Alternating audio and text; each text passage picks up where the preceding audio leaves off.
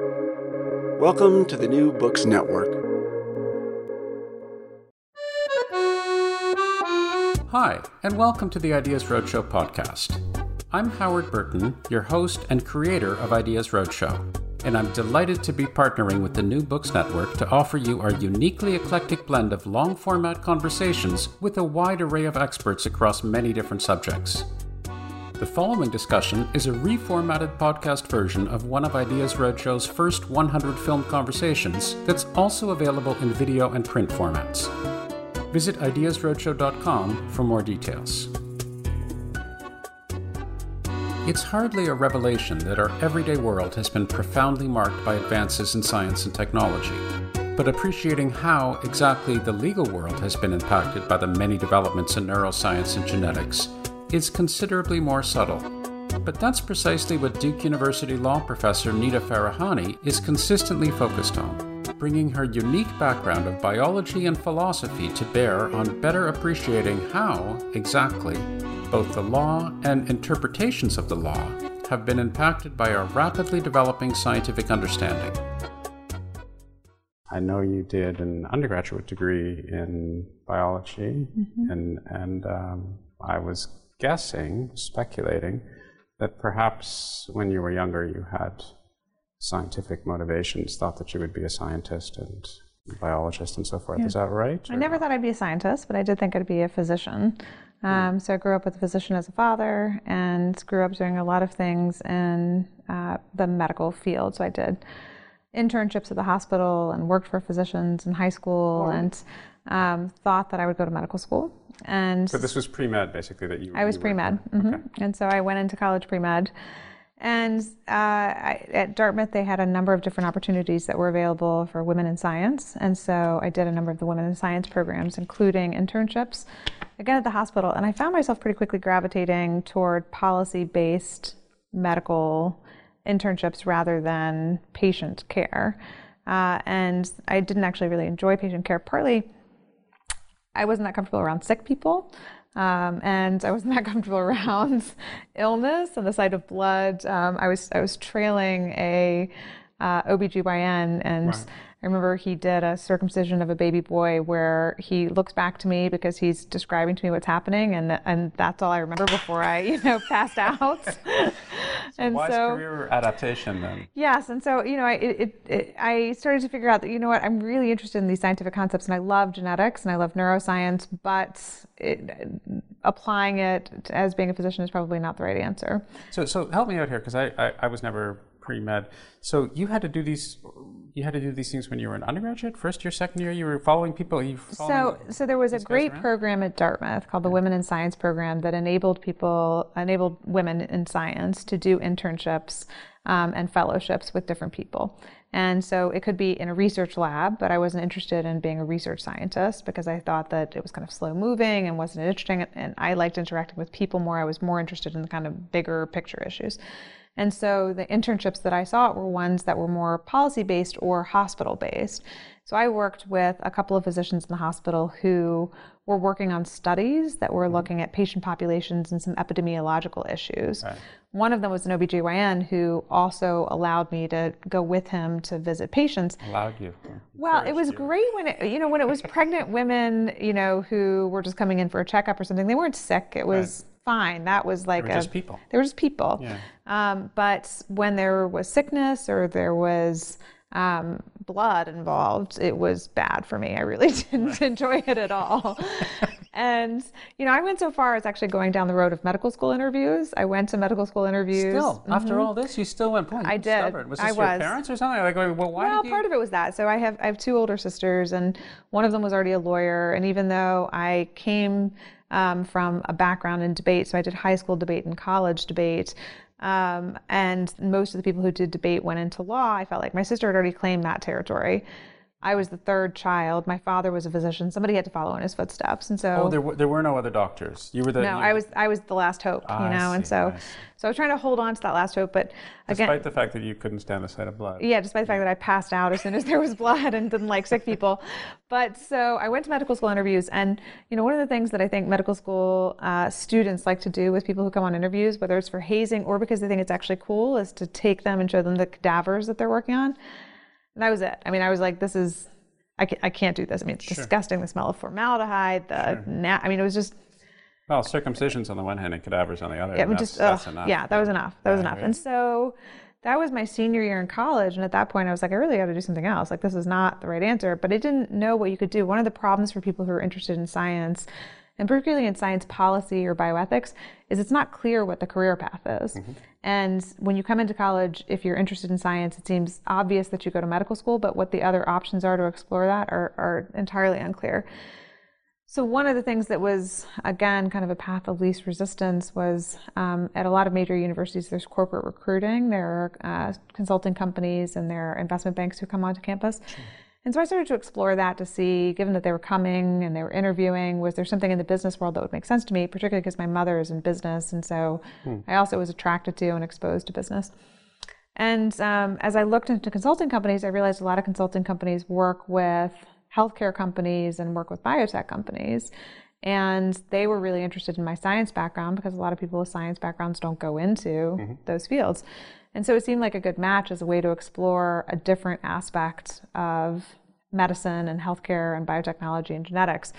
And so I went to a strategy consulting company after college in Boston, where I got to focus most of the strategy consulting that I was doing with major pharmaceutical companies and major biotech companies and emerging biotech companies, and to spend a lot of time, because at the time biotech was starting to kind of take off a bit.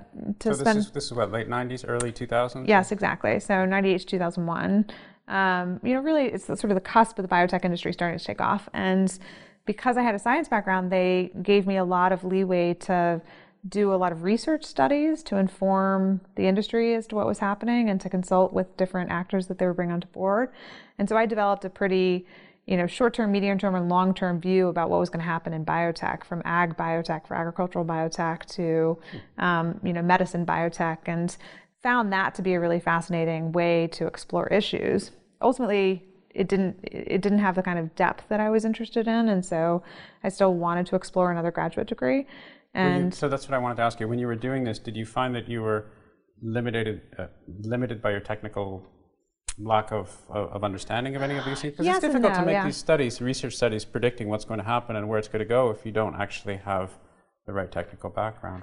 So they had a lot of training for the kind of technical expertise, not in the sciences, but in how you would do forecasting and things like that. And so I was getting that kind of expertise. And I had more genetics and scientific training than most of the people who were in the companies that we were consulting with, as well as the company I was in. But I knew that I wanted more. And so by my second year, I decided, since I was in Boston, Harvard has continuing education programs that you can get degrees through. And so I decided that would be a good way for me to continue working, but also get an advanced degree in biology and figure out, did I want to go into medicine in some other area? Did I want to become a research scientist? Did I want to do something else? And so I started a master's in biology and in neuroscience at Harvard that I worked on up until I figured out what it was that I was going to go do, and I ultimately completed that.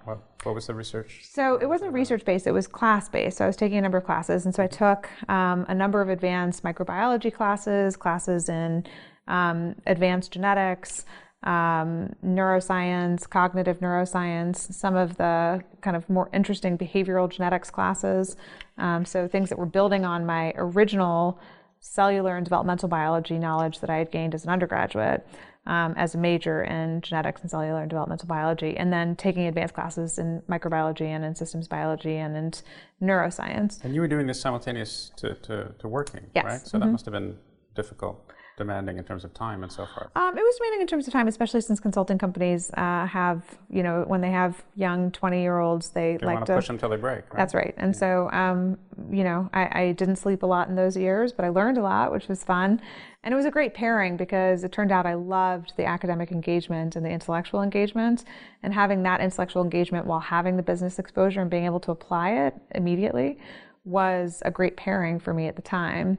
And it was through that course of study, I was taking a class on behavioral genetics where there were, still early days of behavioral genetics, even too, understanding the relationship between specific behavioral traits and genetics and environmental contributions to that. There was like 3 pages of a textbook that talked about the use of behavioral genetic studies to try to understand criminal behavior, and some studies that have been done in prison populations of things like XYY syndrome and how XYY syndrome, they were seeing an increase. I don't know what that is.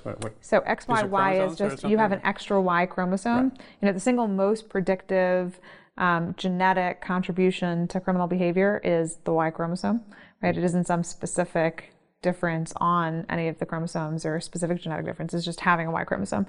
So the theory was maybe if you had 2 Y chromosomes, that was even worse. Not only are you male, but you're like double testosterone. And they thought maybe it was higher testosterone levels that were contributed by the Y chromosome that increased the likelihood that a person was going to be a criminal. So it was like 3 pages of the textbook, not very much depth. And those studies, for the most part, have been discredited at this point. But it was enough to trigger in me an interest, especially since I already came predisposed to an interest in law. I was minoring in government at Dartmouth. Oh, really? So you had previously entertained, as you were going around being exposed to cadavers and all the rest of this sort of thing, this was in the back of your mind at some level. Yeah, and I had this natural inclination toward law from the beginning with debate and with being successful in it. I was recruited to college for debate, and so it's just the fact that your sister had already claimed the territory. That's right. She'd already claimed it, and it was like, well, my big sister's already done it, so I don't want to do it. I want to have my own thing that I carve out in life. Then I realized there's probably enough room in law for both of us, and so she's okay with it now, by the way. She's fine with it, and in fact, we really do have different domains. They intersect in many ways, but she's a practicing attorney. I'm a legal academic. We have very different careers, and yet we do end up interacting on a number of different issues where her expertise is helpful to work I'm doing and vice versa. But so I decided I would explore a law degree, but because I still had the science interest and this interest in trying to figure out a career that would combine science and science policy and law, I was looking for dual degree programs. So I was looking for JD PhD programs or JD MA programs, schools that had a master's in bioethics that I could do with a law degree. And Duke is very strong in interdisciplinary work and has a very strong group of students. About a quarter of the law school class actually does a dual degree. They do some other degree at the same time. Were you the only one that was doing JD PhD in philosophy? I was, but I actually came in as a JD MA. So I was doing a JD and a master's in philosophy of biology. And it was at the end of my first year where I was meeting with my master's thesis advisor, and I had to come up with what my thesis was going to be about for my master's. And I said, the thing that brought me to law school is this interest about the use of behavioral genetics in the criminal system. I'd like to do a dissertation. I want to do a master's thesis on that. And he said, great, you should totally do that. That's a new area. It's an area that people haven't really explored. In philosophy of biology, there's not a lot that's been done yet in behavioral genetics. But what you're proposing is not a master's thesis. It's a doctoral dissertation.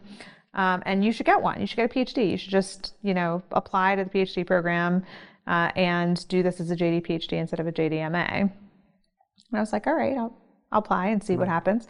And so I applied and got into the program and ended up doing a master's thesis on a smaller portion and then going on to complete the PhD after I'd finished the law degree, so that I graduated from Duke with the JD MA and then 2 years later completed the dissertation for the PhD, looking at this issue that had actually motivated me and brought me to law school, which is what relevance does behavioral genetics and neuroscience have for issues of responsibility and punishment in the criminal justice system.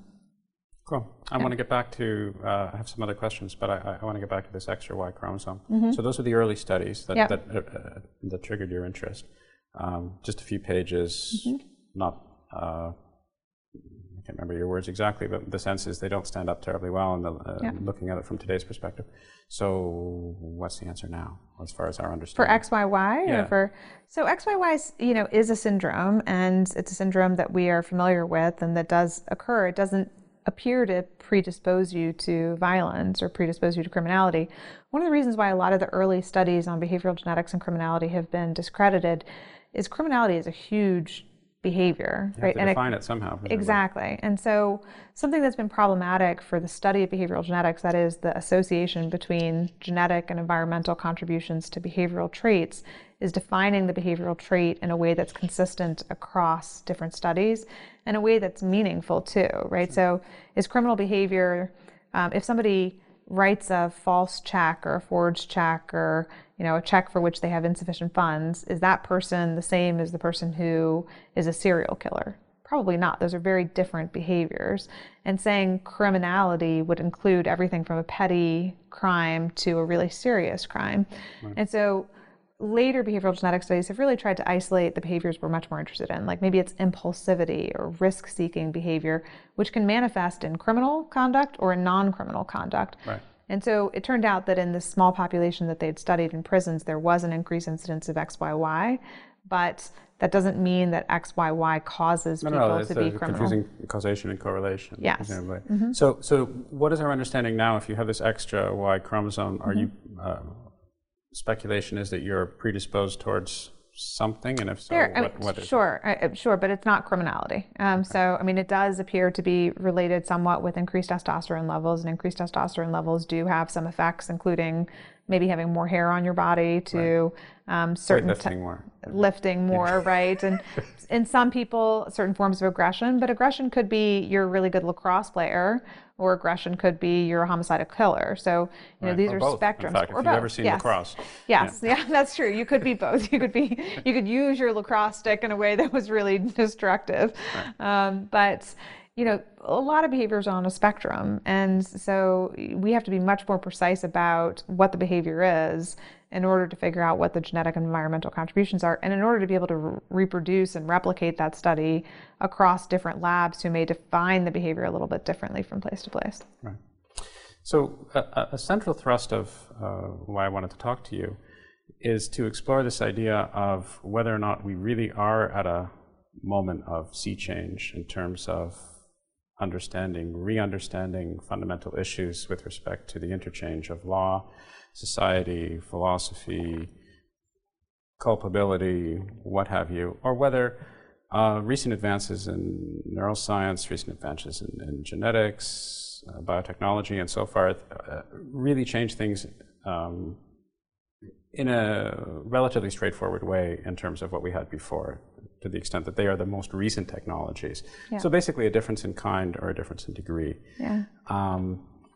And I thought we could maybe start by, first of all, if you have anything to say, just jump in. But I thought we could start by a recent study that I know you've been involved with, which is just identifying the number of times in legal proceedings neuroscience and neuroscientific technologies has actually been invoked either by the prosecution or the defense. Yeah. And it seems like, at least as a data point of recognizing how things have changed, it's really been a sea change. Yeah. So there's a lot there to dive into. The question about whether or not having a better understanding of the neural and genetic and environmental contributions to behavior is going to fundamentally disrupt the way that we do things in the criminal justice system is a question that many people are grappling with right now. My own perspective is it depends on the question you're asking. So in some areas of criminal law, it is disruptive and it's a difference in kind, not a difference in degree.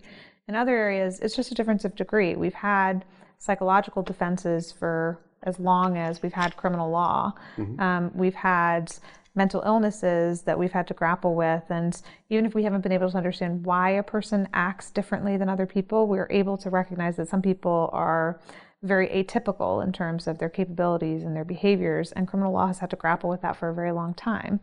So what we can do now that we couldn't do before is we can start to understand some of the contributions to those atypicalities in behavior, and understanding the reasons why might change why we do things sometimes, and it may not change why we do things at other times, depending on why we did them to begin with. Sure. I wasn't looking for an all-encompassing statement because I want to get into some of these issues. Yeah, we'll get into some of them. But let me start by just that as my kind of global overview. Now, What's been happening in recent years? I've been looking at the use of neuroscience in the criminal courtroom in particular, although it's also being used in civil cases, from about 2002 until now. And I've been systematically studying it as an empirical study from 2005 until now, and looking at the numbers of times that judicial opinions talk about criminal defendants or prosecutors using neuroscience to address the defendant's behavior, to figure out why the defendant behaved the way they did. Usually, the way that that's going to happen is the defendant introduces it, because the prosecution can't put the defendant's neurological and genetic contributions to their behavior at stake or at issue. They can't compel an examination of the defendant unless the defendant first puts those things at issue.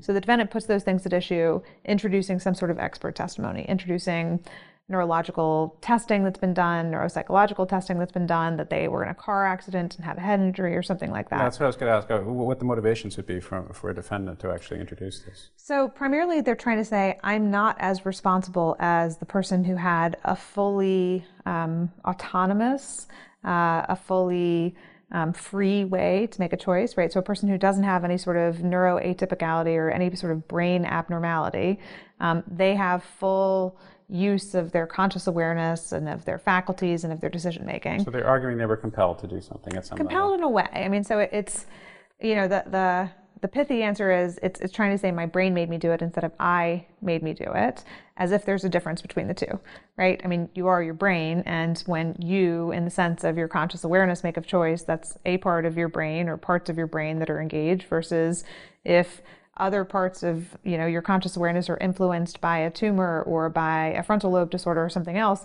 It's just a different way in which your conscious awareness is making a choice. So give me an example. You were about to, and I cut you off, about the car, being in a car and so forth. Give me an example of what somebody might say. So the simplest and, you know, crudest case is I was in a car accident. And when I was in a car accident, I banged my head. And I banged my head in a way that caused damage to the frontal lobe region of my brain, which is important because we know that frontal lobe regions of the brain are involved in executive decision making and in planning and premeditation. And here are the images of my brain that show the damage to the frontal lobe region of my brain. And look at my behavior before I was in the car accident. Before I was in the car accident, I was a law-abiding citizen. I never acted impulsively or with rage. You know, I was your upstanding citizen of the state. And then I was in this car accident, and look at what's happened since then. I've ended up in a bunch of bar brawls and a lot of fights, and I act impulsively, and I lost my job, and I'm having all these difficulties in life. And here are the experts that are here to show you that this brain abnormality that I developed as a result of this car accident through no fault of my own is significantly impairing my ability to make premeditated choices.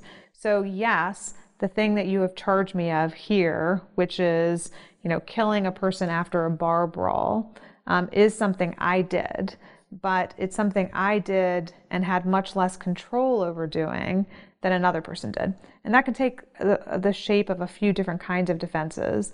One of them would be the worst kind of homicide we could charge you with is premeditated homicide. It's planned homicide, because we think people who plan crimes are more dangerous or worse. And this is evidence of the lack of premeditation, presumably. Well, so they're trying to say I acted impulsively, right. And so because I acted impulsively, it is less serious of a crime. It might be more like provocation or manslaughter than it would be of murder. It's not premeditated. It's not premeditated, so it's still a form of homicide, but it's a lesser form of homicide. Right. Another way that they might argue the same thing is it's not about the mental state, it's about my voluntariness, because a prosecution has to prove that a person acted voluntarily with the right mental state to convict them of a crime. And they're going to say, this wasn't voluntary, I'm like an automaton. So if you think about what an automaton means, an automaton is like the conscious awareness isn't acting, it's like a reflex or a convulsion. And because of this brain damage that I've suffered, there are many actions that I engage in that might look voluntary, but they're like reflexes and convulsions, so they're involuntary. So you shouldn't hold me responsible. So presumably along that line of reasoning, they would argue that they should be acquitted, not just have a lesser sentence. That's right. So in this context, right, there's kind of three different areas that you could introduce it. You could introduce it pre-trial, during trial to say, don't convict me, or during sentencing to say, sentencing me for a lesser amount. So these two examples I just gave you are both about examples of not convicting the person or convicting them of something less altogether. They could introduce it pre-trial to say, I can't assist in my own defense because I need competency to do so, and the brain damage that I've suffered has rendered me unable to assist in my own defense. I don't have the necessary mental faculties to do so.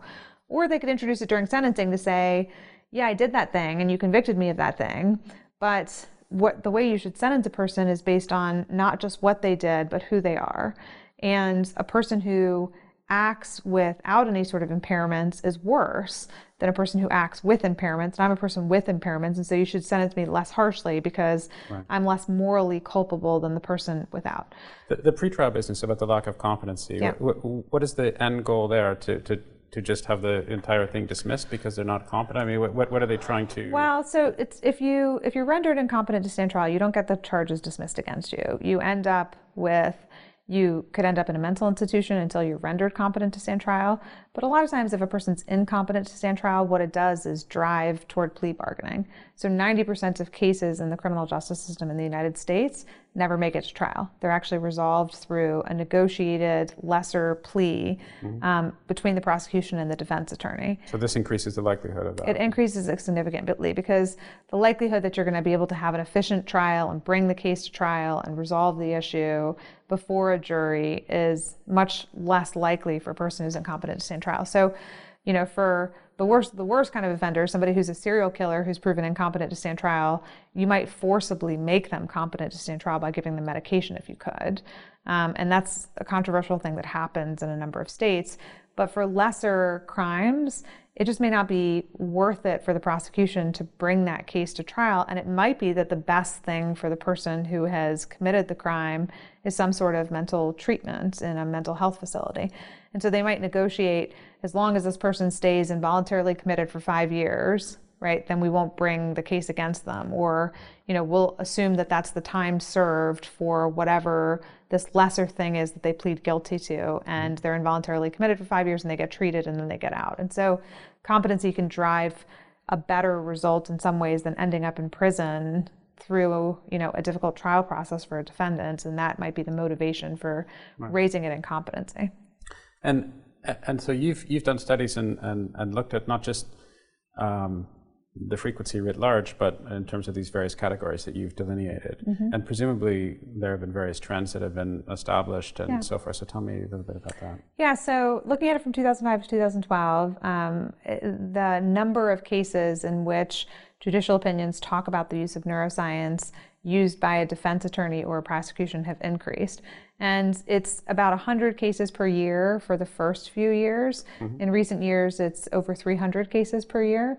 Now, that doesn't sound like huge numbers. I mean, in total, we're looking at about 1,600 cases. But if you think 90% of cases never make it to trial, so we're looking at 10% of cases that could ever make it to trial. Of the 10% that make it to trial, about 1% end up on appeal. And it's that 1% of cases that end up with judicial opinions that are going to be talking about these types of trends. So 99% of the cases I don't have access to through a study. In 1% of cases, to see that kind of trend increasing is significant. And it's about 5% of all of the murder cases, which is 5%. That's huge. Which is huge. And so, for murder cases, to have 5% of them with some sort of neuroscience being introduced to whether it's pretrial, trial, or sentencing is pretty substantial. And of course, there are two sides to this, but before I get there, I'm a little bit confused about your access. So when you're talking about all this plea bargaining, you don't have access to any of that stuff at all. And no. Why is that? So plea bargaining is an entirely discretionary process, meaning it's Sure, I get that, but after the fact, they don't have records of this sort of stuff that they tell you? No, they don't. So, because I can imagine it being very discretionary, and then they come to whatever arrangement, and that arrangement's public, isn't it? I mean, at some point.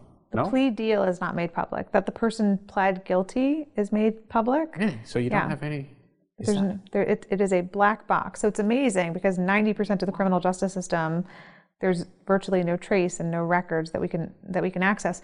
Now, here at Duke, a couple of colleagues of mine and I have been interviewing prosecutors and defense attorneys to try to, at least through qualitative interviewing, get a better sense. A little bit. Yeah, exactly, and get a better sense of what's happening in the plea bargaining process. And it seems like for the most part, that this kind of neurological evidence isn't being introduced in the plea bargaining process, and that's because the kind of testing and neuropsychological testing that might be involved, you don't really get the funds for it for defense counsel until you actually get to the point where you're going to trial. A lot of this happens before arraignment, before you actually get to trial. And so given that a lot of this isn't happening, although prosecutors say it would be much more impactful if this evidence was introduced as part of the plea bargaining process, because then we would know all the kind of mental health issues that we're dealing with to come up with the plea. Right. And so you think. Yeah, exactly. And so, it's this tension between, if you have a poor defendant who is basing their entire defense on court-appointed attorneys and court-appointed funds, and defense attorneys don't get those funds and don't invest the kind of time unless it's going to trial, a lot of opportunities for introducing this evidence to have an influence in decision making about how defendants are treated in the criminal justice system aren't being taken advantage of. If you have something really obvious, like a person suffered a major car accident and they have a major difference in behavior, that kind of thing you can tell the prosecutor about. Yeah. But the kind of testing or brain imaging or neuropsychological testing that would occur, that you would introduce through expert testimony at trial, that kind of a workup isn't happening until later in the process. I'm just, so I want to get back to the trials we do know about and all that, or the trials for that matter. But just a small diversion, because I'm thinking, if I don't particularly care for the moment about neuroscience or any of that, and I just want to get a sense of, is the plea bargaining process working? Yeah. And I don't have access to the information, the raw data, through which I can actually make any sort of assessment. Right. That makes it hard for me to make any sort of assessment, doesn't it? I mean, if you're just interested in plea bargaining and understanding how it works, yeah, it's a big black box. And if we want to know if this huge part of our criminal justice system is working, this huge discretionary part is working, there are people who study it. But how do they study it? Largely through qualitative interviews, because it's terrible. It's a terrible thing. They can't get. I mean, our qualitative interview is completely different. There's some record keeping kept by prosecutors. There's record keeping, like, this is how many plea deals we've done, that you can get access to. But just quantitative. But just quantitative, and a lot of it's decentralized. There is no. If I want to read legal opinions that are particularly appellate opinions, I can go to a database like Westlaw or Lexis and read those judicial opinions. Or if I want to read what's on a docket in a state, in a court, I can go to something called the PACER system and get access to that information. But this, which deals with 90% of the criminal justice system, of what's happening in plea bargaining, none of that is stuff that is readily and easily publicly available information that I could get access to and study. So it's hard because it is this huge part of the criminal justice system that we don't have a lot of insight into. Now, it's an essential part because, there's no way we could bring or should bring every case to trial. No, I'm not. Of course, I'm not advocating that we throw the whole process out. I'm just saying it's very hard to get a sense of whether something is working well or as effectively as possible if you don't even know that it's. Yeah. No, I agree. I mean, it's a oddity that there's so much discretion over such a huge issue.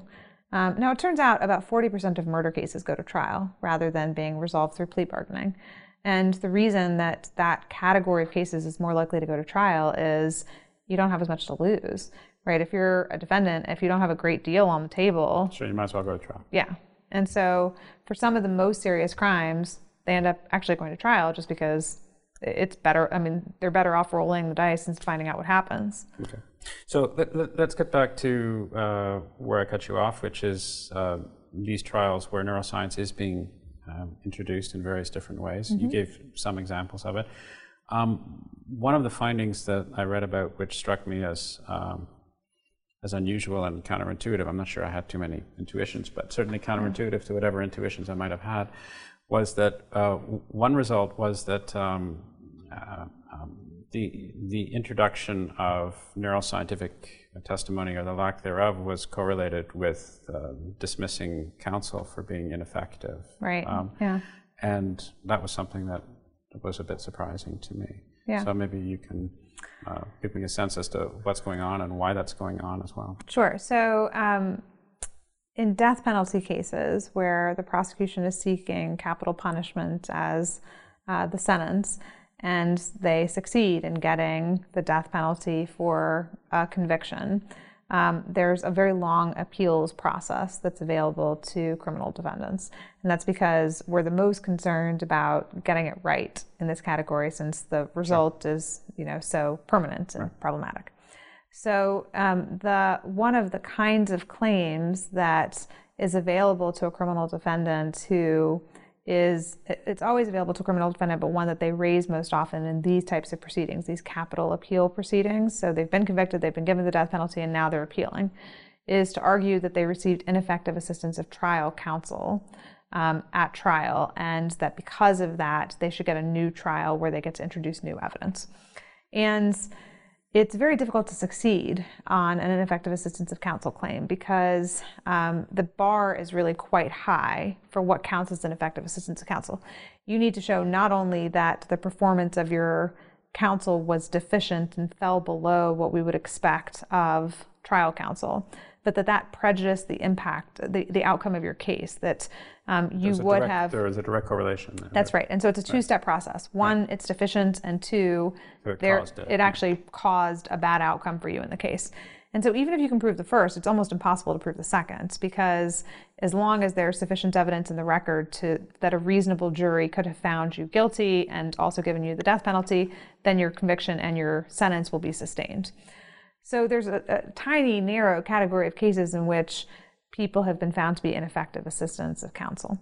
And, just to give you some examples, if trial counsel is asleep during trial, like literally has his head down on the table and is asleep, there have been cases where on appeal the court has said that wasn't an effective assistance of counsel because they were awake for the important parts of the trial. And so, this gives you a sense of That's how high the bar is. That's how high the bar is, as long as they're awake for the important parts, even if they slept through half the trial, it's still not going to be an effective assistance of counsel. And so what's very unusual is, in a number of cases now, failing to investigate the possibility of some sort of brain abnormality, particularly when any reasonable person interacting with the defendant would have recognized that there was something probably neuroatypical about the person, has been found to be ineffective assistance of counsel, which means that it's been found to be deficient to fail to investigate and prejudicial in that the judge thinks that the outcome of the case would have been different, either that they wouldn't have gotten the death penalty or they wouldn't have been convicted of the same crime if that investigation had occurred. That's different than you investigate and you choose not to introduce it, because we can get into the fact that it may be very reasonable and sensible to not introduce a brain abnormality into a criminal trial as well, because it could be prejudicial to the defendant. Right. But failing to investigate it when there's some reason to think that the person has some neuroatypicality has been found to be an effective assistance of counsel, which means that's changing the numbers that I'm seeing in the number of cases that are being introduced, because if the impact on an attorney for being found to be ineffective assistance of counsel could be disbarment. They can lose their license to practice law, because it's a pretty serious thing to say. Well, obviously the bar is so high. Yes, the bar is so high that if you fall below that bar, that means, you're really somebody who we need to question whether or not you should even be an attorney if you have that deficient of a performance. But you sleep through both parts of the trial. Yes, you slept through the important parts too. Exactly. And so there have been now quite a few cases where people have been found to be ineffective, and to safeguard against that, many of them are investigating. They're not always introducing it at trial, but as long as you can show, I investigated the possibility, I even discovered some brain abnormality, but I chose not to introduce it as a reasonable trial strategy. So why do you think that is? Why do you think that this neuroscientific evidence has proved to be so successful at leading to this conclusion of ineffective representation? Yeah, so it's a great question to say, is neuroscience somehow different or special, that it should lead us to think that failing to investigate it is ineffective assistance of counsel, which means it's so important and so critical to our adjudication of a case that we must actually investigate it. Sure. It's more important than staying awake, in fact. It's much more important than staying awake, apparently, or at least for the boring parts of the trial. But so, it seems like, first of all, it appears to be persuasive to jurors, right? And so if we want to know if it's prejudicial for failing to introduce it, the fact that it's prejudicial tells us that. Now, why is it so influential for jurors? That's, I think, the more challenging question, because, in the fact-checking side of things, some socioeconomic issues or nutrition in being brought up or being abused as a child could actually impact your behavior far more than a brain abnormality. And we have far better empirical and long-term studies that show the effects of those types of differences on behavioral outcomes than we do on neuroscientific differences between individuals and behavioral outcomes. Exactly. But it seems to be more tangible to people, right? So if I can say to you, I mean, we're in an era where people are more than just fascinated with brains, they're obsessed with their brains. I mean, it's this kind of neurocentric view of the world where it all comes down to the brain. You know, if you title a talk like "Come Learn About Love," you'll get a number of people there because people are interested in love. If you say "Come Learn About the Brain in Love," you know, you'll have a sold out crowd because everybody wants to understand the neural mechanisms of love. So I think partly it's an obsession with the brain right now, but also it's because it's been this black box. You know, it's locked in your head. We don't know what's happening in there, and now we're starting to understand what's happening in there, which gives us a better sense of people, and it allows us to individualize it in a way that socioeconomic background and beating as a child doesn't, right? Sure, you Lots take a of scan people, or something like that. Yeah, so you can look at a scan and you can say, oh, you know, this person has that brain abnormality, as opposed to, you know, this entire population was subject to poor socioeconomic factors which could have predisposed them to commit crime. And so it's a way of kind of localizing and individualizing a claim in a way that's much harder with environmental and other types of effects, even if it turns out that 95% of people with that brain abnormality don't kill, right? We don't have that kind of evidence yet. Sure. And it's also a logical consequence. This is what I was saying before. I mean, the nature-nurture debate has been around since antiquity. People have been talking about that. And what makes people do what they do? Well, we all know that personalities have something to do with this thing up here. So it shouldn't really be a surprise that something's going on up there. We're just starting to understand a little bit more about it. And that's... So that's part of it, but also it's it shouldn't be that much of a surprise. And yet, you know, one thing that has motivated us for a very long time is a very dualistic understanding of behavior. And by dualistic understanding, I mean people have long since the beginning of time thought that there's a difference between the body and the soul or the mind. And to realize that the mind is in the brain and the brain can explain differences in how you think and how you behave starts to make it a much more physical reality. And when people see, oh, look, the way in which a person behaves and that mind and soul and everything else that I've talked about can be explained in part by this, you know, abnormality in this region of the brain or in this brain tumor or in this frontal lobe accident or in this car accident, it starts to tie it to a physical problem. And when you tie something to a physical problem as opposed to the bad character of the person, it's easier to externalize blame, right? Before we had, you've got wicked character or you don't. And now we say, well, it's not actually that simple. We start to understand that badness and wickedness and things like that may be influenced quite a bit by things that are well outside of your control. And if that's true, does it make sense to blame you in the same way as the person who doesn't have that influencing their behavior? So I think seeing it and being confronted with the physicality of personality is driving differences in what people do. So I definitely want to get to responsibility and accountability and autonomy and all of that from a neuroscientific view and a broader view. But as you were talking about dualism, an obvious thought came to me, which is here we are in a country which has a rather strong religious beliefs still. Many people have very strong religious beliefs. Many people, I would submit, do believe in a soul. They are dualists. Is it statistically difficult to get a resonance, as it were, with these objective neuroscientific, let's just say enlightenment-oriented results and processes with a country where you have a jury system where an awful lot of the people who will be sitting in the jury might be logically impervious to a lot of these claims because they are dualists? Even dualists seem to be moved by brain abnormalities. So even dualists seem to think, you know, I think the way it works is to say, well, there's the soul, and then there's something interfering with the soul's ability to act through the body.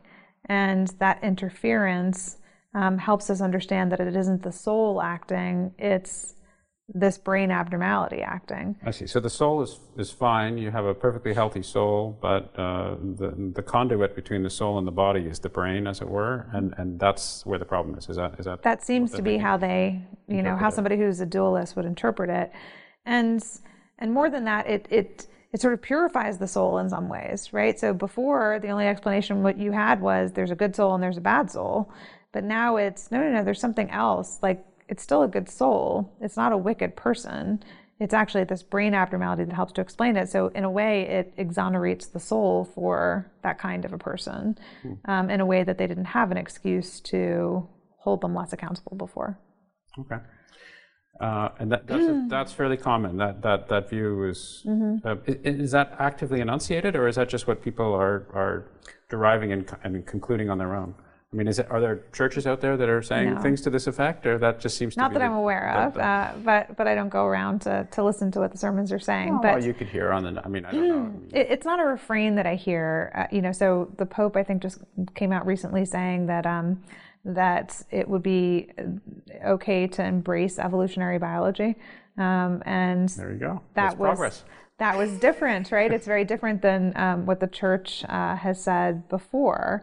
I haven't heard that kind of pronouncement from the Pope about brain science and wickedness and souls or things like that, although maybe with this Pope it's possible that you'll hear something like that. No, instead there's a lot of studies where people have tried to unpack and understand what is it that's motivating and compelling people to feel like you could nevertheless hold a person responsible or hold them less responsible based on a brain abnormality. And one of the echoes that I see through a lot of those studies is this ability to somehow disaggregate conscious awareness or soul or the kind of metaphysical person from physical constraints on their acting. And so my interpretation of what's happening is people are figuring out a compatible view for them to hold between a dualistic perspective about personhood and physical limitations on your ability to act and effectuate that personhood. Right. Okay. It's fine. It's surprising to me. I don't quite understand the chain of reasoning, but you're there in the pits, as it were. So I'll take your word for it. I want to talk about. So I'm not going to ignore this business of responsibility and free will. I look at it from perhaps a broader context in terms of whether we can consider ourselves in fact free and what the law has to say about that. And I know you've written about that, so I want to get there. But before I do, I wanted to talk a little bit about the Fifth Amendment and your work there and what neuroscience and neuroscientific approaches might have to say about that and why. Okay. So one of the things that I find really interesting about developing neuroscience is trying to figure out whether or not our existing laws and existing legal protections can withstand new knowledge from something like neuroscience. And an area that's been interesting to me to explore is whether or not the privilege against self-incrimination, which is part of the Fifth Amendment of the U.S. Constitution, whether or not if I had a thought that you could somehow get at, or a memory that you could somehow get at, whether or not you could use that thought or that memory against me, or if that would violate my privilege against self-incrimination.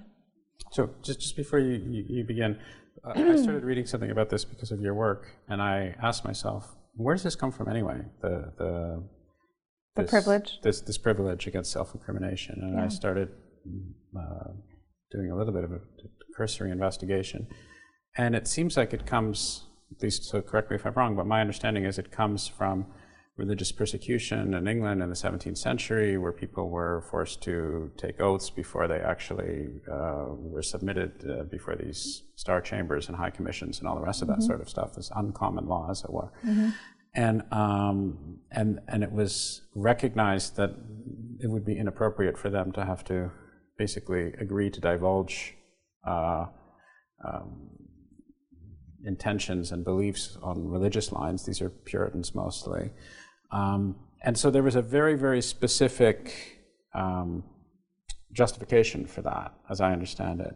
And so then you start asking, well, why why do you actually need to have this self-incrimination law there to begin with? And do other places have that? I mean, what is it like in, I don't know, what is it like in Germany, and what is it like in Australia? Do they have similar sorts of laws? This is, I want to get obviously back to this because you have a very specific focus, as I understand it, which is words to the effect of, well, if anything I say may be used against me, and they can actually figure out what I'm thinking at some level. That's a pretty slippery slope there. But my first question is, what is the basis for this approach anyway, and is it universal? So what you just asked is exactly where my research takes me, right? So what I was about to tell you about is the kind of methodology. No, it's perfect because it's how my mind works too, which is, I have a question like that, which is, if you could get at my mind, could you use it against me? And what that leads me to do is to use neuroscience as a lens to try to examine our norms and why we have our norms, right? So my philosophy background and training says, okay, well, that's the law as it is, but why is it that way? And so one of the things I did first was to say, okay, well, the only way I can answer that question, I can give you the doctrinal answer, which is, what is the law likely to do? But to understand what the law is likely to do, it's useful to understand what the purpose of the law is. So why do we actually have the privilege against self-incrimination? And what's the rationale for it? And in light of the rationale, does whatever the doctrinal response or the legal response that we would have make sense in light of the underlying rationale? And so I started by looking at the history of self-incrimination in this country. Where did it come from? It came from star chambers, from persecutions, from religious persecutions, from being compelled to speak and putting a person into what we call a cruel trilemma, a choice between having to incriminate themselves, having to lie and perjure themselves, or to end up in contempt by refusing to respond. And there are other scholars who've spent a lot of time who've tried to develop a rationale and understanding for what's the purpose, like what interest does it actually serve, and when does that interest not apply, such that we don't have to worry about the privilege of self-incrimination, because ultimately these are just legal rules in service of some particular purpose. And we could change them if we recognize the purpose was no longer useful. If the purpose is no longer useful, or if some new practice doesn't violate the purpose, then we don't have to worry about it as much. And so one of the rationales that I find that's particularly useful is an excuse-based rationale, which is because we put you in this position of choice, right, which is incriminate myself or end up in contempt or lie about it, that we give you an excuse under certain circumstances to say, I can't answer. And if I use that against you, if I said, if you can't answer, then I'm going to use that as evidence of your guilt, then I put you right back into this difficult position of choice. And so we say there are certain excusable reasons why we won't make you answer under certain circumstances. And so then we have to ask the question of, okay, well, given the nature of the evidence that we want to try to acquire from you, and the recognition that, that kind of position we would put a person in is more than we would expect any of us to withstand, right? We would, like, the idea that we would hold a person to a higher standard than we can hold ourselves isn't something we generally want to do. Then, once you sort of establish what's the rationale, why do we do it, then I get to the question of, okay, well, so what does that mean for neuroscience? Right. Does that change anything? And oftentimes what I come to is a slightly different answer than the previous answer that we had before, right? Which is the way that we've traditionally dealt with evidence for self-incrimination purposes is we'd say, well, if I force you to speak against yourself, I put you exactly in that excusable kind of condition that I should not hold you accountable for. And so if I'm forcing you to speak under those circumstances, I'm going to give you a privilege against self-incrimination. But I could take away the concern for you, right? If the concern is I've either got to lie or I'm going to incriminate myself, I could say, I'm going to give you immunity. So whatever you say, I'm not going to actually use against you, but I need the evidence that you have in order to incriminate this other person instead. Now you don't have an excuse anymore. Right. And so your failure is a failure that I'm not going to give you a privilege for. You're not in this dilemma anymore. That's right. And so once you're not in the dilemma, then there's no reason to actually excuse your choice. And so we recognize that there are exceptions. That's an exception, which is if I immunize what you say, then I can actually force you to speak. So we had speech as one category, and then we had physical evidence from your body, like your DNA, or a blood sample, or a handwriting exemplar, or a voice exemplar, or a footprint, or something like that. And in those cases, we'd say, you're not in any kind of trilemma at all, because you can't fake it, you can't perjure yourself. And so the idea that you'd be facing some sort of terrible choice, you're not. I'm just forcing you to submit. And that you're just acquiring evidence. That's right. And that might compel you to do something, but it's not compelling you to do anything that puts you into a very difficult position of choice. Right. So traditionally we've said, if I take it from your body, that's okay. You don't have the privilege against self-incrimination because of the reasons for the privilege itself. If, on the other hand, I'm forcing you to speak, you might. So where does brain evidence fall, right? If I look at your brain, there are many different things I could get from it. Like if I want to know, I have a videotape of a person who was hit over the head during the crime, and that person should have a brain abnormality in that region of their brain or some sort of brain bleeding in that region of their brain. So I want to force you to submit to a brain scan to figure out if you have brain bleeding in that region of your brain, because that's going to connect you physically to the crime. Yeah, I don't see a dilemma there. Right. There's no apparent dilemma there, right? Yeah. I mean, it's just, I'm using your body as physical evidence. Yeah. What about, I show you a series of pictures, and the pictures, your brain-based response. Right, you're looking at my brain-based response to those pictures. So you're reading my thoughts at some crude level. At a very crude level, I'm looking at recognition, right? And you say, I've never heard of any of these people that you're talking about, and I show you a series of pictures, and your brain lights up in a particular way that suggests that you actually recognize the people who are depicted in the photographs. Is that putting you in any sort of cruel trilemma or a difficult position of choice? Well, I would argue that, anyway, I don't know, this is probably a rhetorical question, so you probably don't want to hear it. No, I'm curious as to what you think. I mean, do you think that puts you in a cruel position of choice? I think it's a lot closer. I'd have to think about it a lot more before I'd respond immediately, because it's certainly getting to be a lot closer to me actually talking and communicating my thoughts and implicating myself. Right. So it starts to feel different than the physical evidence. Sure. And what about if I ask you a series of questions and I say, you don't need to speak at all, I just want to know what your answer is? Well, that's equivalent to me speaking, right? Because that's just transparently... So it's equivalent in the sense of the reason we're protecting it, that's right? Yeah. And so what the literal language of these court opinions said before is there's a difference between real physical evidence and spoken evidence. But physical evidence is changing now. I mean, right.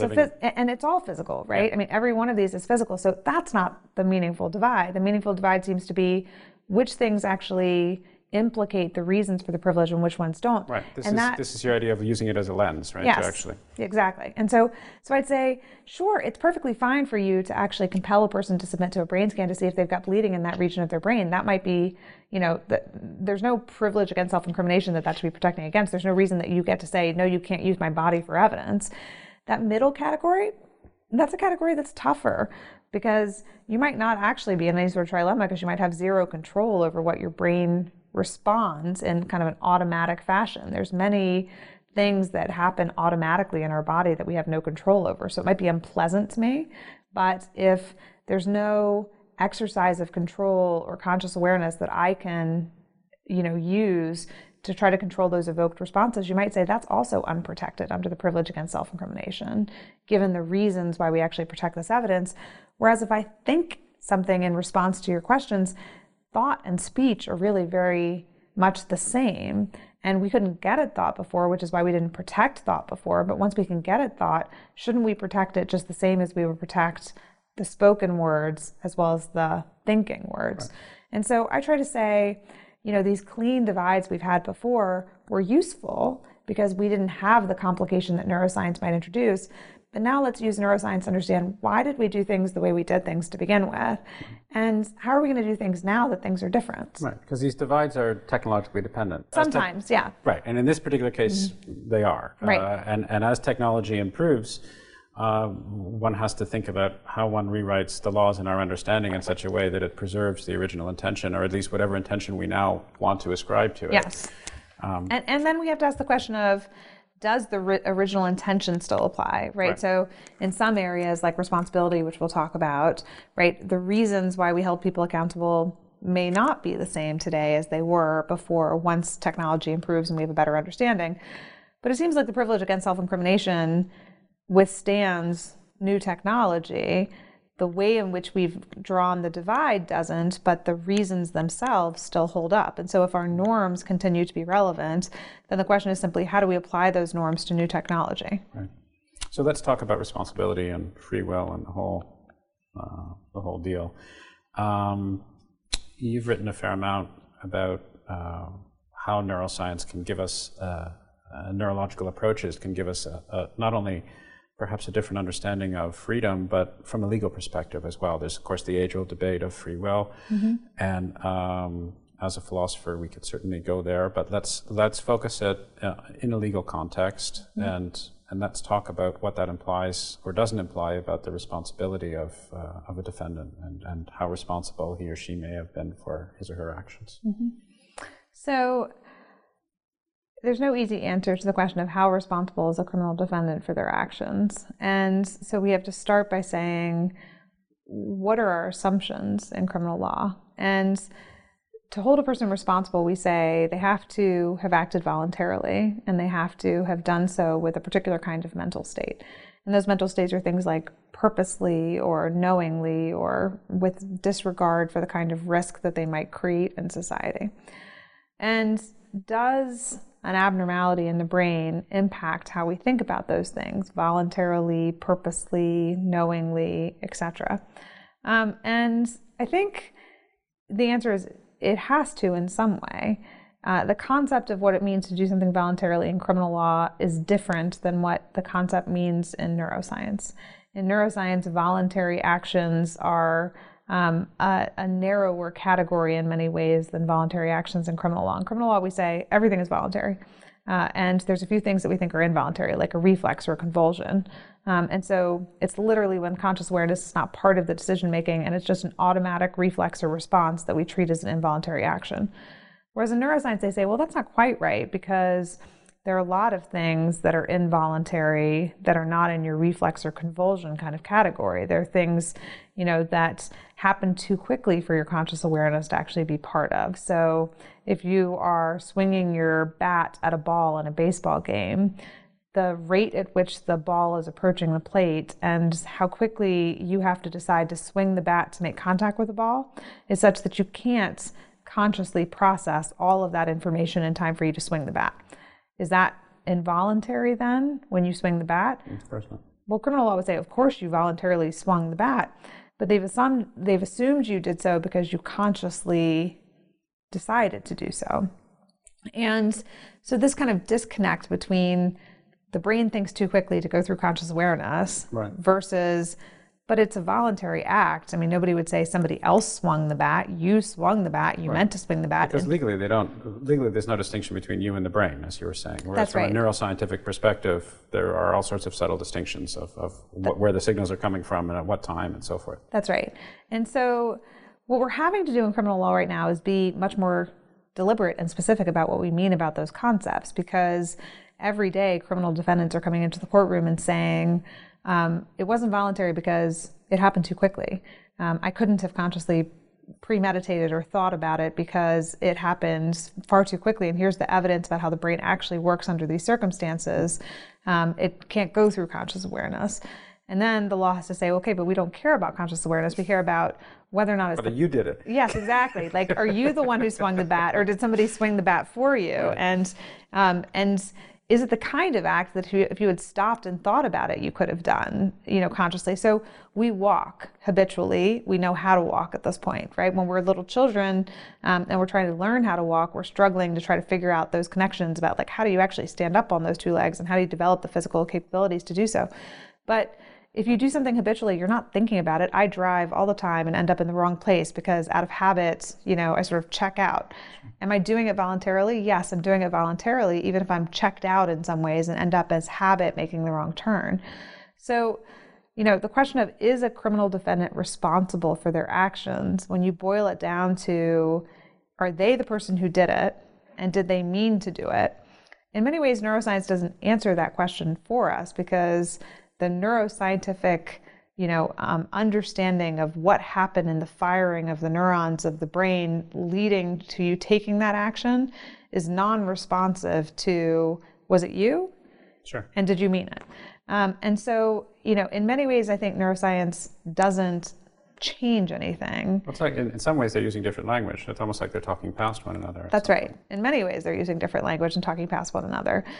But because they're talking past one another, and because there's this neuro fascination that's existing in culture right now, jurors and judges are struggling with it. So if you permit a defendant to bring into the courtroom this evidence of it all happened too quickly and I couldn't possibly have thought about it, it can throw a curveball in how a person thinks about responsibility. So is it quite right for me to say this person did it and that they're morally culpable for having done it, even though they didn't think about it and they couldn't possibly have thought about it and they couldn't possibly have premeditated it in the way that criminal law used to think about it? And the result often is, yeah, they did it. And they're guilty of doing it. But we're having to come up with a different language about how to describe that and be comfortable and okay with holding the person morally accountable for what they did. Right. There's different levels of guilt. I mean, there's guilt to the extent that you were the guy who did it, as you say, but then there's guilt in terms of intent or volition and so forth. There's guilt in the sense of you are a planned, calculated, premeditated murderer. Well, a lot of people aren't. A lot of people do really horrific, heinous acts without having the kind of long-term planning that we thought was necessary for us to say that that's the wicked person who committed the bad crime. And yet they still killed someone. And so their brain was involved before we knew anything about neuroscience, still involved after they did. What do we do with that information? And so I think the questions about responsibility haven't changed that much. We still think that person's responsible. The real questions, from my mind, come into account later, which is, now what do we do with them? Right? So we can identify them as the appropriate agent of responsibility for having done some bad thing. Does that mean we put them in jail? Does that mean that we get them some drugs? Does that mean that we give them brain surgery? Right. Does it mean all of the above? That's the more challenging question to me, which is maybe what it should be leading us to do is rethinking and reimagining what the response to responsible actions are. And this brings up my next question in terms of the sociological implications. So it's not just whether or not we put them in jail, but it's what sort of jail and what we're thinking about in terms of jail. What's the goal of jail? This has always been something which has confused me, because it seems like it's a mixture of a variety of fairly independent factors. Right. There is an obvious desire to protect society from heinous criminals and further harm and all the rest of that. But there's also, in many cases, a very strong desire for retribution, which implies this notion of setting a precedent, or at least might imply this notion of setting a precedent and thereby at some level protecting society from further harm. And there are other moral aspects to it as well. And it seems like it's a bit of a mishmash when you think, okay, we all know that bad guys should somehow be punished or at least put away. The question is, to what end? I mean, if we want to ensure that when bad guys come back out, they become good guys, that would imply a different thinking, not only of what we should be doing in the prison system, but of what's going on in terms of their motivations, how we can best understand how they won't repeat the crime that they had before. If we naively assume that everybody is an autonomous moral agent that has complete control over his or her landscape, then there's no need to really, I guess, do anything other than hope that they won't do that again. But we all know that that's not entirely true. Not only from neuroscience, we all know, as you mentioned before, there are all these studies that show that there are sociological effects that are real and substantial, that statistically have an effect on people. That doesn't absolve anyone of guilt or anything, but it has an effect. And so if we're going to look at this, it seems to me we should be looking at the implications of these sorts of questions in terms of what our punishment system actually is all about.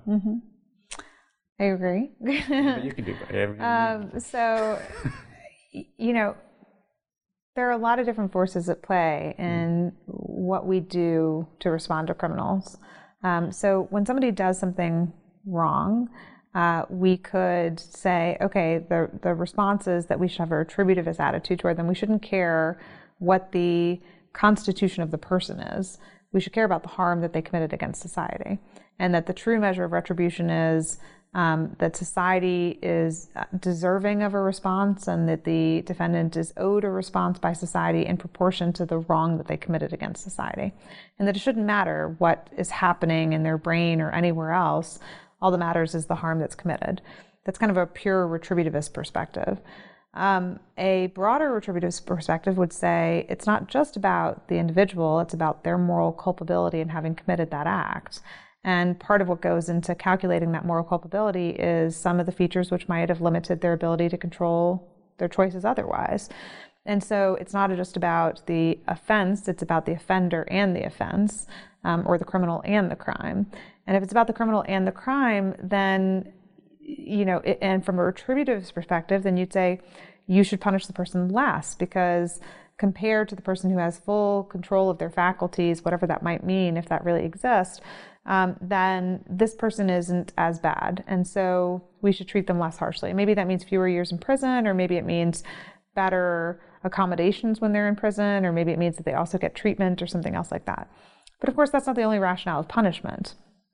If a different rationale of punishment was used, like we're trying to safeguard society, then if a person proves that they don't have control of their faculties and that they're more likely than the next person to be homicidal or violent or impulsive or aggressive, and they prove that in a convincing way to a jury, the response should be, you should spend a lot more time in prison. Absolutely, you should spend the rest until you don't have those tendencies anymore. That's right. Until and unless you ever get to the point where we don't think you have those tendencies anymore, then you should stay away from the rest of society. And then the question becomes, who bears the responsibility for getting that person to the point where they could actually participate more or inflict no further harm, right? So society... Oh, sorry, I was looking at it the other way. Okay. Right, so from the one perspective, you'd say, well, clearly, when a wrong has been done against society, social control and governments can step in and say that person should be segregated from society. But does society also owe any duty to that person to provide them rehabilitation or treatment or anything else like that? Or do they have to figure out a way to do that for them ever to get back into into modern society and into the rest of society? Well, it's owing, but it's also, is it in the best interest of society to actually be doing? Yeah. I mean, you spend a lot of money anyway. You do. You might as well do it in such a way that you can hopefully rehabilitate people. Well, maybe, right? It depends on if it costs a lot more and if it's effective. And so figuring out, in the 60s, there was a big push toward rehabilitation instead of retribution as a model of punishment. And so there were a lot of different programs that were implemented in prison systems that involved things like job training programs and reintegration programs to try to bring people back into the fold of society. With the idea being it was a more humane approach to responding to criminals and maybe better in the interest of society to help people become more productive, integrated members of society. A lot of those programs failed in that people ended up being reoffenders, and it didn't necessarily lead to better outcomes for society, and they were expensive. Sure, but that doesn't mean that the goals are bad. It just means that it might mean, maybe you don't agree with the goals, but one can certainly argue coherently that those are the right goals. They just weren't perceived with the right means. So right or wrong goals, I think one could say those are good goals, which are goals that, if we could decrease the cost to society overall of crime by decreasing the cost of imprisonment and increasing the likelihood of productive citizens being able to reintegrate in society, that's a good thing. But who has the appetite for that in economic climate where there's restricted funds available for many things? And so then the question is, can you develop the political will and political force to take money and put it into these other programs? And so you'd have to show it's cheaper than prison, and that it's worth the money to invest in rehabilitation, despite the fact that we can't invest in better education right now for people who haven't committed crimes, or better health care for people who can't afford health care, right? There's a lot of resources that you might think are better to spend societal resource dollars on first. Sure, there's prophylactic stuff, but that doesn't... Well, but it's not even prophylactic for crime. The point is we have limited resources. So who are you going to spend the pot of money on? Are you going to spend the pot of money on people who've never committed a crime? Or are you going to spend the pot of money on people who've committed a crime? If it's not a trade-off, if you're saying, I'm still going to spend the same absolute dollars, whether it's on incarceration or on treatment, and with incarceration, there's no hope of this person ever productively contributing to society. Whereas if it's for rehabilitation, there is a hope of them contributing to society and no worse effect than incarceration would have, then it would be an easy choice, but it doesn't look like that. It's new resources to develop new programs, to figure out which ones work, that might not work, that might cost more, and that there's very little political will and appetite to serve. I'm not saying that's right? In the ideal world, we could come up with much better options than incarceration, particularly since if you look at prison populations, there's a really high degree of mental illness that exists within prison populations. And if we could figure out how to address that mental illness to both prevent crime in the general population and to be able to reintegrate people, that would be incredibly promising. There are places that have things like drug courts and mental health courts that are alternatives to the traditional court systems. And those pilot programs have proven in some instances to be very effective.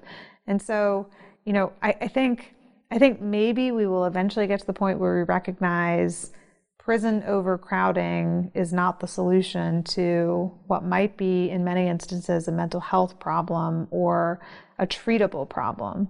But there are problems to medicalizing crime, and there are social control implications to approaching deviance as a medical issue itself that we have to be aware of, and that we have some bad history of in this country and in other countries as well. And presumably some of this has to do with the rate of technological change. So we haven't spoken specifically about what neuroscience might contribute towards this development and related developments, but you have specifically talked about practical issues, cost and logistics and so forth. And if we imagine that our level of understanding in our technology increases to the extent that the cost comes way down, then this presumably plays a role. And it also plays a role, presumably, in other moral and ethical and legal areas, such as privacy and all the rest of this. So I'm imagining something very concrete, just for the sake of discussion, excuse me, that I'm a convicted felon and I'm appearing before a parole board, and they're asking me questions about whether or not I might be a recidivist and offend again and so forth, which I guess they ask. I don't know. Unfortunately, I've never been in that position, but I guess they ask questions like, are you going to behave from now on? And we could imagine having the technology where, again, this is very futuristic, but I think it's probably not inconceivable, where they could use some non-invasive techniques down the road where they could be able to have an advanced polygraph. They could tell whether I was lying or whether I wasn't lying. From a societal perspective, you'd like that, because you'd like to know if somebody is going to, maybe you'd like that. Anyway, it's just saying that just lying doesn't necessarily imply they're actually going to commit the crime. But all I'm saying is that it seems like neuroscience and potential neuroscientific technologies opens this whole Pandora's box related to these issues of responsibility and freedom and intentionality and privacy and so forth. Yeah, so we've already started to use neuroscience in some of the ways that you're imagining. So we've already started to use neuroscience, for example, for risk assessments. So at the other end of certain types of crimes, like sexually violent crimes that a person might commit, we really want to know before we let them back out into society if they're going to reoffend.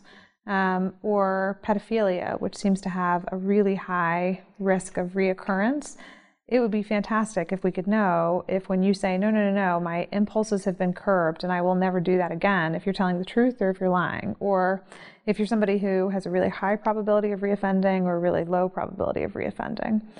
And we've used pretty crude risk assessment tools historically to try to figure out the answers to those questions.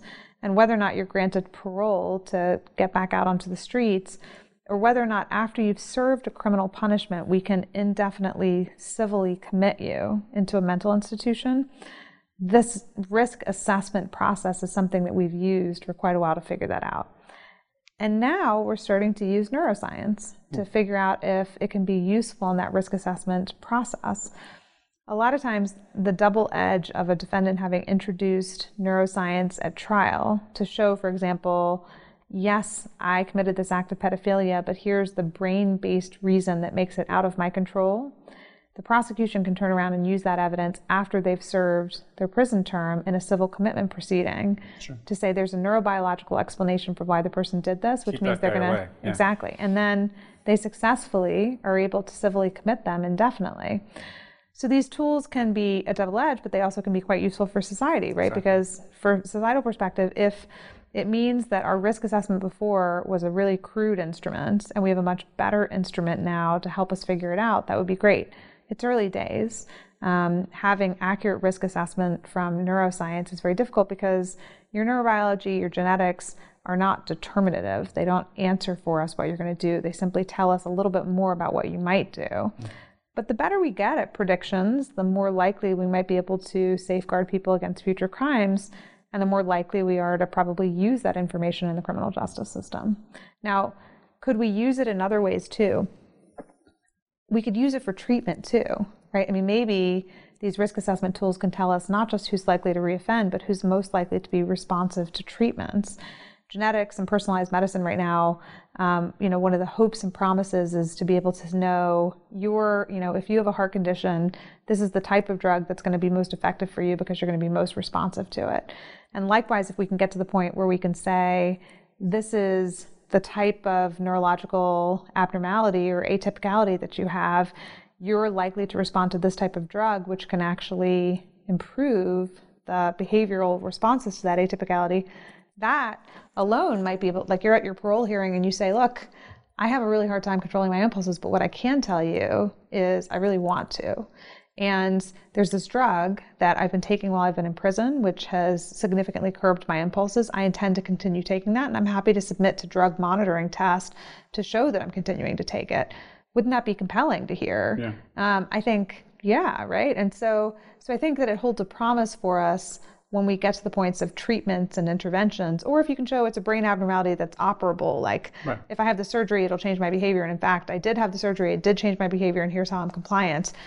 So I think the real hope of this comes when there's an answer to these problems, not just there's a problem with my way of thinking or my way of behaving. And these things, of course, are technologically dependent as well. I mean, the ability to be operable is presumably at some level time dependent, right? The ability to be treated is a time dependent function. That's right. Two last questions. I know that you're on the Presidential Committee for Bioethics. Commission. Yeah. Presidential Commission for Bioethics.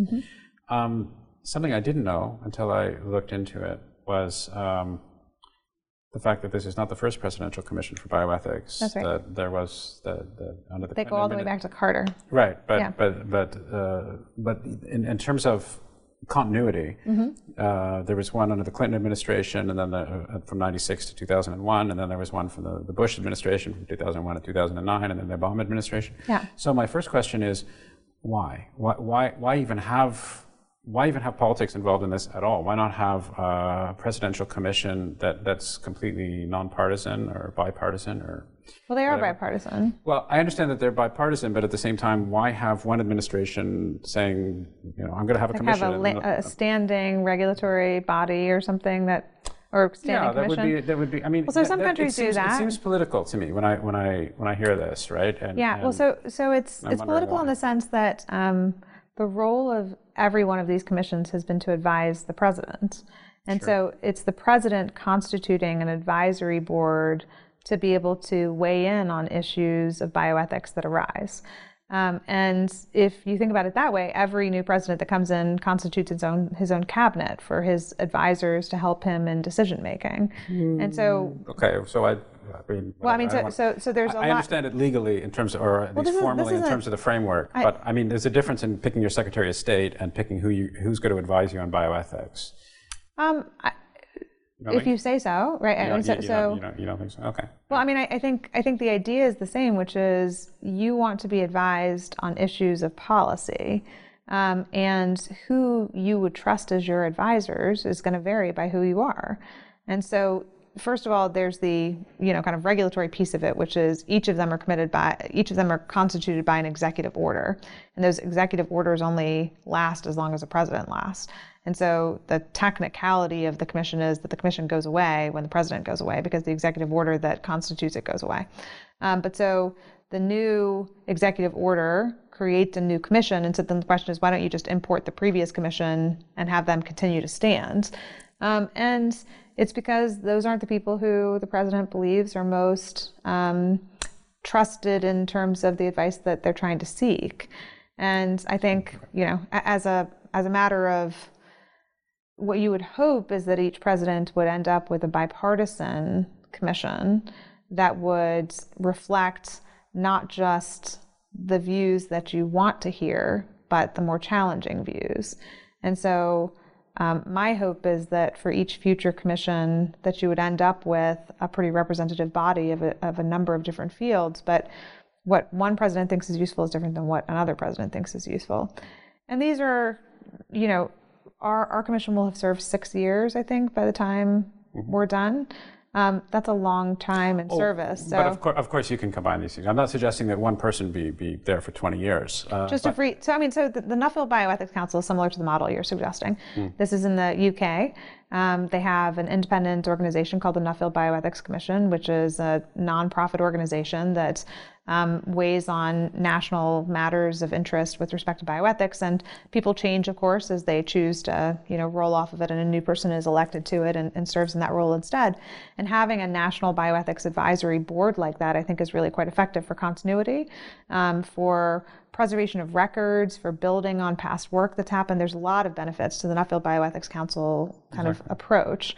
And the optics. I mean, from my perspective, I'm not suggesting that everybody is waving Republican or Democratic flags depending on who happens to be in power, but it looks manifestly political. It looks like a politicization of science if you're on the outside, and that's something which is I think dangerous and not. And I think it just depends on the role it's meant to serve, right? So I think the Nuffield model is a great model, and it's a model that is meant to serve in an advisory capacity to different parts of the UK government, Parliament, the HFEA, the Human Fertilization Embryology Authorities. Each of these different bodies, they serve as an independent ethics advisory opinion, which is terrific.